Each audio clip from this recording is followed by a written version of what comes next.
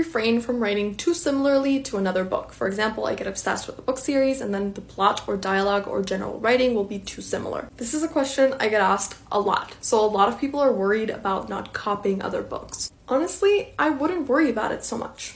Here's the thing, writing a book takes a really long time and a lot of rounds of editing. Even if you're able to grind out the first draft in a month, getting from that first draft to something publishable is going to take multiple rounds of editing. And in those rounds of editing, things tend to change a lot. And when you compare your first draft to your final product, they often end up being really different. You might have added new characters, other characters might not have made the cut, some subplots might have been scrapped. Sometimes you go through rewrites and change the story so thoroughly that the final draft is unrecognizable. So even if you started off with something that is really similar to something else, the more you dive into your own story and meet your characters and develop your world, the more it's going to start deviating from that original source material. This is why a lot of famous series actually started as fan fiction for different series. So unless you're purposefully trying to copy another book, I wouldn't worry so much about it. I actually think it's a great exercise to go through books that you like and think, what do I like about this and how can I use it in my own work? For example, let's say you really like The Invisible Life of Addie LaRue.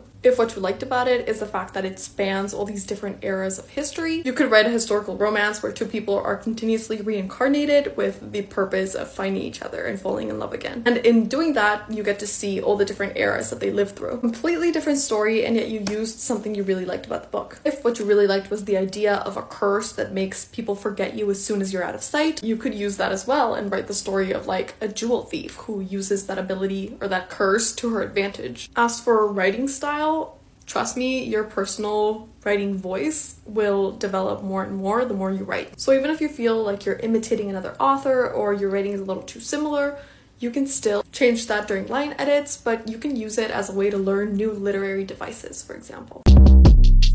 Shortcast Club